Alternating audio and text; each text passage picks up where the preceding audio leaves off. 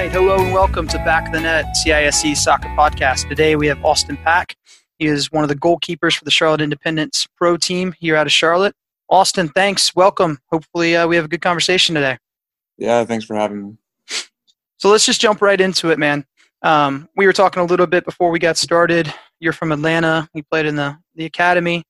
And then tell us where you went to college and then how you got into the pro game and where you started. Yeah, I came up through Atlanta, playing all of my club soccer through Atlanta Fire United, Georgia United Academy. From there, came up to UNC Charlotte, actually, to play 4 seasons here with the 49ers. And then from there, moved on to professional with the old NASL that's no longer with us down in Puerto Rico. Spent 2 years down there. So it's been a long journey. A lot of years playing. What is Puerto Rico like? You were there for 2 whole years. Did you just work during the soccer season? Did you come back home? Like, how did that work? I came back home for Christmas. It was an experience for sure. I loved it down there. And 2 seasons, my rookie year, being in Puerto Rico, I mean, it was a dream come true for me, but it was fun. Carmelo Anthony was the sole owner of the team. Living down there on the island, 21 years old. I mean, I can't complain. And the NASL was a high level, so it was a learning experience for me. All right, and then did you leave the Puerto Rico team out of the NASL before the league folded, or did you leave after it and then got picked up by the Riverhounds out of Pittsburgh? I left afterwards. I actually signed an extension on my contract with Puerto Rico and then expected to go back, but the league folded. The team didn't participate in any games the next season, so everybody was left a little bit after Hurricane Maria to pack up, get off the island, find a club as soon as possible. And I ended up in Portland with the Timbers, playing for Timbers 2 for 1 year, luckily, after the hurricane and after the league folded. Was that Vidovic when you were there for the Portland Timbers 2, or was it somebody else? Who was the coach? No, they brought in Gio Savarese. He was the Cosmos head coach, and it was his first MLS coaching experience there with the Timbers. So we knew each other from the NASL pretty well. And he did a few guys a few favors with bringing them over from the NASL and trying to get them spots, because once that league folded, there was a few hundred players looking for teams. So everybody was scrambling. It was a crazy time. Yeah, I got to imagine there probably wasn't a few hundred spots available since the USL sort of jumped into that second division sanctioning from the MLS. For anybody that's not aware, and correct me if I'm wrong here, Austin, but essentially NASL was a competing league with the USL, and they were back and forth. At one point, the NASL had the second division status as sort of a supported league underneath the MLS, and then due to various business decisions and just as things work out, the USL, which is the league that the Charlotte Independence is under, they ended up getting that moniker of Division II underneath the MLS, and some of those MLS2 teams, like you're talking about with Portland, joined as either reserve teams or second teams for that pro club in the second division, which is the USL Championship, which is what the Independence plays in. That pretty much sum that up? That's correct. So at one point, NASL and USL were actually both sanctioned by US Soccer to both be recognized as second division in the United States in the pyramid. So it would go MLS and then side by side USL, NASL. But after a few lawsuits, I think the NASL was filing collusion against US Soccer, against MLS. That's a whole nother story, but they ended up packing it up, and now it's just the USL at second division. Right. And then we actually talked to Mike Jeffries a month or so back, maybe a month and a half ago back, when we kind of went over some of these things. But there's also another division in the USL. So there's the USL Championship, which is the top league, the second league in the country for soccer. And then there's also, and I'm going to mess this up, is it called USL 1 or USL 2? USL League 1. And then there's also the PDL that plays underneath that as well. League 2, correct. Okay. Yeah, so it's sort of a similar structure to, if you're looking at England, right? You know, you've got the Premiership and the Championship, and then League 1, which is actually the third division. So it can be a little confusing to hold it all in your head. All right, yeah, exactly. So you were at Portland, and then how did I mess that up? Did you stop at Pittsburgh at one point before you came here? I stopped at Pittsburgh last season, so I went Puerto Rico to Portland to Pittsburgh. 1 season in Portland and then 1 season in Pittsburgh, and then found myself back here. This is my first year here in Charlotte. Yeah, welcome. It's a coming back. Obviously, it was college and not growing up, but glad to have you, man. It's exciting. And the club's really excited. I mean, you probably know a little bit about this, but we as a club, we merged three other clubs about a year ago. We merged the Discoveries out of Rock Hill in South Carolina. We merged um, Carolina Rapids, what used to be North Mech, which is probably the longest standing club in the area, and then also Lake Norman Soccer Club. So we had three different clubs from Rock Hill all the way up until the Mooresville, South Statesville area, something like a 60-mile geographic radius. And then we got connected with the pro team, and now we are the youth club of the Charlotte Independent Soccer Club, and it's Yeah, it's grown a lot from when I was in college. Charlotte Independence was just coming up, and they were playing and training out of the rugby center. And now, after being gone for a few years, coming back, it's a huge club. well. Before we get into some of the independent stuff, I really want to know because we have goalkeepers in the club, but I would love to have more goalkeepers in the club. It's such a different position, right? So I want to know when you got into that position and when you kind of made that switch full time, and just kind of like hear your thoughts on it, how it might be different than the field player position, or some of the things that stick out for you. So tell us about that goalkeeping position. Everyone has a similar story. I feel like how they got into goalkeeping, and I started probably full time in net at 10, 11 years old, playing 7, 8, 9 years old at a recreational level, and then once I got to 10, joined a real club and started playing for real, and started playing maybe one half in goal, one half on the field as a 10-year-old, and then slowly you start staying in goal, and then before you know it, it's too late. You're a full-time goalkeeper, and you just go from there. And once you're in high school, you're just training the specific position all the way to middle school, high school, and working your way up from there. But I feel like everybody gets stuck in there, and then they never look back. And 5 years down the line, they're full-time goalkeeper. They never back out on the field scoring goals. Well, that's not exactly true, right? Every time there's pickup or the coach isn't looking, I feel like the goalkeepers are running up and playing the nine. They're telling Oh yeah, somebody of else they've course, got to jump in goal. It's your turn to score, right? of course, of course. It never fails. It never fails. You're at camp. You're working camp, and you got 10 field players, playing pickup, and two goalkeepers, and the two goalkeepers refuse to play between the sticks. It's not practice. We're playing up front. All right, so that's how you got in that position. Give me a little bit of insight, and you could take this anywhere that you want to take it, but I'd love to know, whether it's in the training environment, whether it's the mentality of the position, whether it's the sort of the sports performance piece, the way you train physically. I just like to hear from you as a professional goalkeeper what you think the position is, or how it's different, or maybe some things that you really have to focus on in that position. And you can even look at it like, seriously, take this however you want, but start at the youth level or just jump right into the pro level. I'd just love to hear your thoughts on this. Yeah, I think the main thing is you want to find a kid that enjoys the position, and it's never going to work out if they're miserable in net. So just having fun, diving around, getting dirty, being brave, everything that comes with it, and then from there, just working your way up, and it's definitely a different mentality, a different style of training. You're more isolated and you're more by yourself. It's almost like, for the most part, coming up, it's almost an individual sport unless it's Saturday night. You're in goal. You're with your goalkeeper coach. You're working on your own skills. You're not side by side with your teammates. You're not in the passing drills. You're not in all of that. You're by yourself. So it's almost like a golfer or a tennis player where it's one-on-one, and or maybe two goalkeepers and one coach, and you're working in a small group, and it's just you back there. So I think I took to that aspect. I like being able to be responsible for my own play and being able to be responsible for my own training, where it's just one-on-one every day, trying to get better.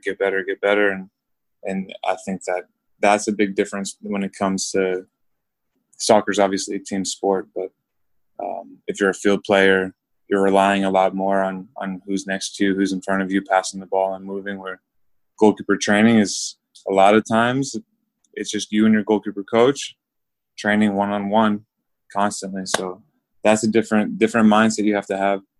And then from there, just the emotional and the mental aspect of it is definitely a different animal, I think, for goalkeepers. I'm always wondering, particularly based off of the suspension of play. We had a month of, I guess, over a month. We had the entire month of June where we were back on the field under what we called our return to play protocols. I think your league uses something similar now that you guys have started back up. You have a return to play protocol set, but we were doing non-contact. So most of practice was technical work, and we were trying to find different ways to compete. And I talked to Mike about this as well. I wonder if, as a goalkeeper, I'm always balancing, what does a goalkeeper's improvement look like in terms of what they're required to do, and what does a field player's improvement look like in terms of what they're required to do. So I wonder what when you guys had the break prior to being back out in the field, how you were able to keep sharp and improve. Like, what were some things that you did, and do you think that was different than what the field players were able to do, or do you think it might have been more effective than what the field players were able to do? Everyone kind of, I think, looked at it with the same intentions and said, we have an unknown period of time where we're not going to be playing. And I think, especially with us here at Charlotte, everyone took an initiative to try to get in the best physical condition they can get to. So, I mean, even with Corona going on, people were able to run, work out, just work on their physical conditioning. So, same with goalkeepers. I know me and Brandon, we were out there training, working a lot on our strength, our conditioning, agility work, working through cones. But the hard part is the game situational, being away for so long and then jumping back into games with a very short second preseason. The situational aspect is going to be the hardest part, to just jump back in. Everybody's fit, everybody's been running, but seeing the ball again on a full field with 11 players is going to be a different story. So adjusting quick to that is going to be the biggest difficulty for me. But during our time off, just working out, trying to get fit, trying to get faster, jump higher, all of that kind of stuff. So that was just trying to do the best with what we had during the long break.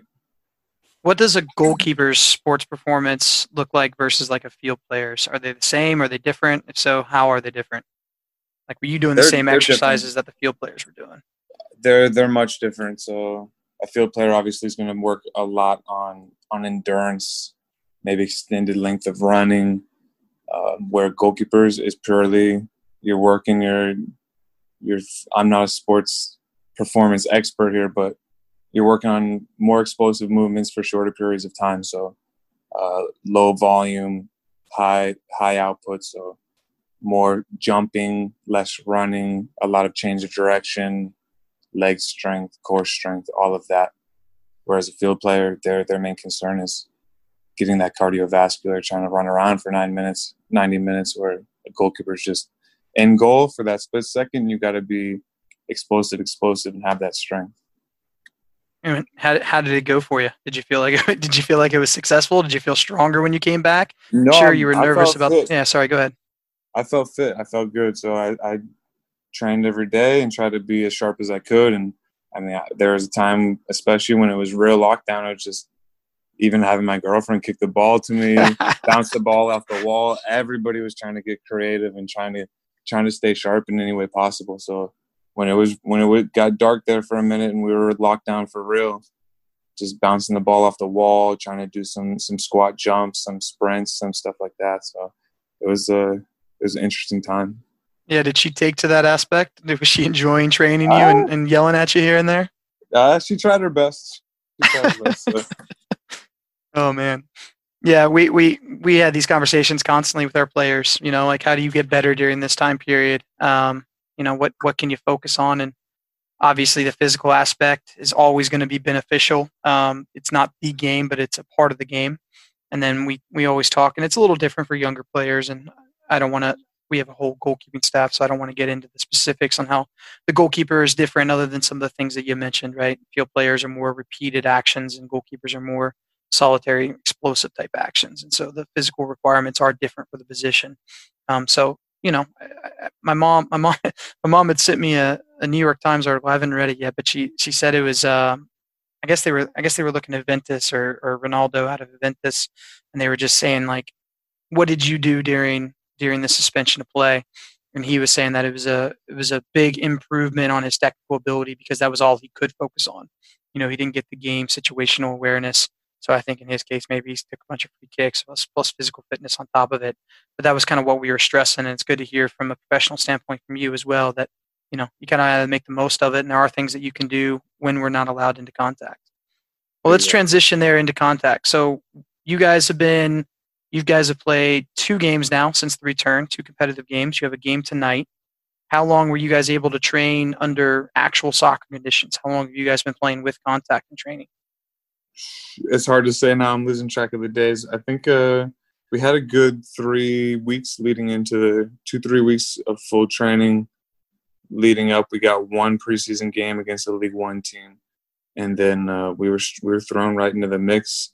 We had a lot of cancellations with games, a lot of rescheduled games, everything being so uncertain that now that we've gotten back into the rhythm of it, we're going to have games every Saturday, every Wednesday for a while now. And we're playing against teams that got a little bit of a jump on us. They played 7 games already, and we're here playing our 2nd game. So we've got some catch up to do, and we got to get to game speed fast. So it's going to be a difficult time, but we got to get the ball rolling quick. These teams they were all in the same position as us, stuck at home for a while. But with our cancellation, we're playing our 4th game of the season, where some teams have already played 6, 7, 8 games. So. And that's due to rescheduling, sort of teams trying to figure out the logistics of getting you here, and some games are on the schedule that we couldn't make work, or the club or the league couldn't make fit into the schedule. Correct. So we're gonna squeeze this schedule down. We played to the end of September. We've got 13 games left. So if you do the math, it's 7 weeks, 13 games. It's gonna be rapid fire here. All right. So let's talk about that for a second. I was looking this up before we got on, and then you and I spoke about it before we got started. But essentially, the league is 35 teams. There's about 16 on our side, the East, and 17 on the West, or vice versa. And out of those 35 teams, I think 16 make playoffs currently. Is that the case last year under non-COVID type scenarios? Is it always 16? I believe so. Yes, you have to on a regular year fill in or fall into the top 8, earn your way into the playoffs. And we're seeing the same thing now, except now they are managing distance traveled and logistics, and they've placed you guys in pods, correct? You guys are in pod G or group G, and there's 4 teams in there total. So make sure I don't mess this up. I'm going to pull this up. We've got Memphis in there. We've got Birmingham, NCFC, and us. Correct. So we're going to be everybody's split into groups of 4 and 5. You play every team, I believe, home and away twice, and it's repetitive playing every team over and over again. But it's the way it has to be, with cut down on travel, cut down on that time spent in hotels on the road. So it's just going to be safer for everybody. Right, and then obviously mixing with less different teams. You've got a couple non-group games. Like tonight, you guys are playing the Charleston Battery. I spent a lot of time working camps for Ralph Lundy down at College of Charleston, so I've seen a few of their games at their stadium. I think they've actually moved. Are they still at Blackbaud? I think they might be playing. We haven't gone out there this season. They might be playing over at College of Charleston, I believe. Okay. Yeah, so you guys have got them tonight, and even though that is outside of Group G, it still counts towards the standings of Group G. And the goal is to be in the top 2 of your group. In our case, obviously Group G, and the top 2 from each of the 8 groups are going to make the playoffs. Correct. So we have 2 teams, I believe, outside of our group, Miami and Charleston, that will play. And those points still add up to our overall total to try to make it to first or second in the group to move on to playoffs. Yeah, great. So the game tonight, this is for anybody that's listening that happens to catch it today. But the game tonight, 7:00. Today's August 8th. We have the Charlotte Independents playing the Charleston Battery. The game is at home, which means it's at the Sportsplex in Matthews. And it's also going to be on ESPN Plus. So 7:00 tonight, if you want to catch it, if you have access to ESPN Plus, if you have one of those Disney Plus subscriptions, it includes ESPN Plus. So a lot of people have that. So really good luck tonight. Hopefully it's 3 points on the board. hopefully it's a good performance in addition to the 3 points. Is there anything that you want to leave us with, Austin? I really appreciate the time you've taken to speak with me, and hopefully anybody that listens to it today. No, I appreciate you having me on, and hopefully we get this stadium opened up and everything figured out so we can get some fans come out to the stadium, and everybody's looking forward to it. So right now playing no games with no fans isn't quite as fun, so everyone's looking forward to getting some people out there and filling the stands. Yeah, so the first 2 home games for sure, based off of the club's communication. If you go to their website, it's very similar to our club's website. The pro team's website is charlotteindependence.com. Obviously, the youth club's website is independencesoccer.club. So go to charlotteindependence.com. You can check out all the news. They obviously have social media presence as well. First 2 home games, we're actually on a 3 home game track. I'm going to mess up the dates, but it's Wednesday, Saturday for this Saturday, next Wednesday, and the Saturday afterwards. All at home, and the next 2 home games are no fans, but they will keep you posted, and they want fans out, and the players want fans out, and the environment's much better when we get there, so hopefully everybody can come out and support when they're allowed to do so. That's all for me, Austin. I really appreciate it, man. Good luck tonight. Thank you.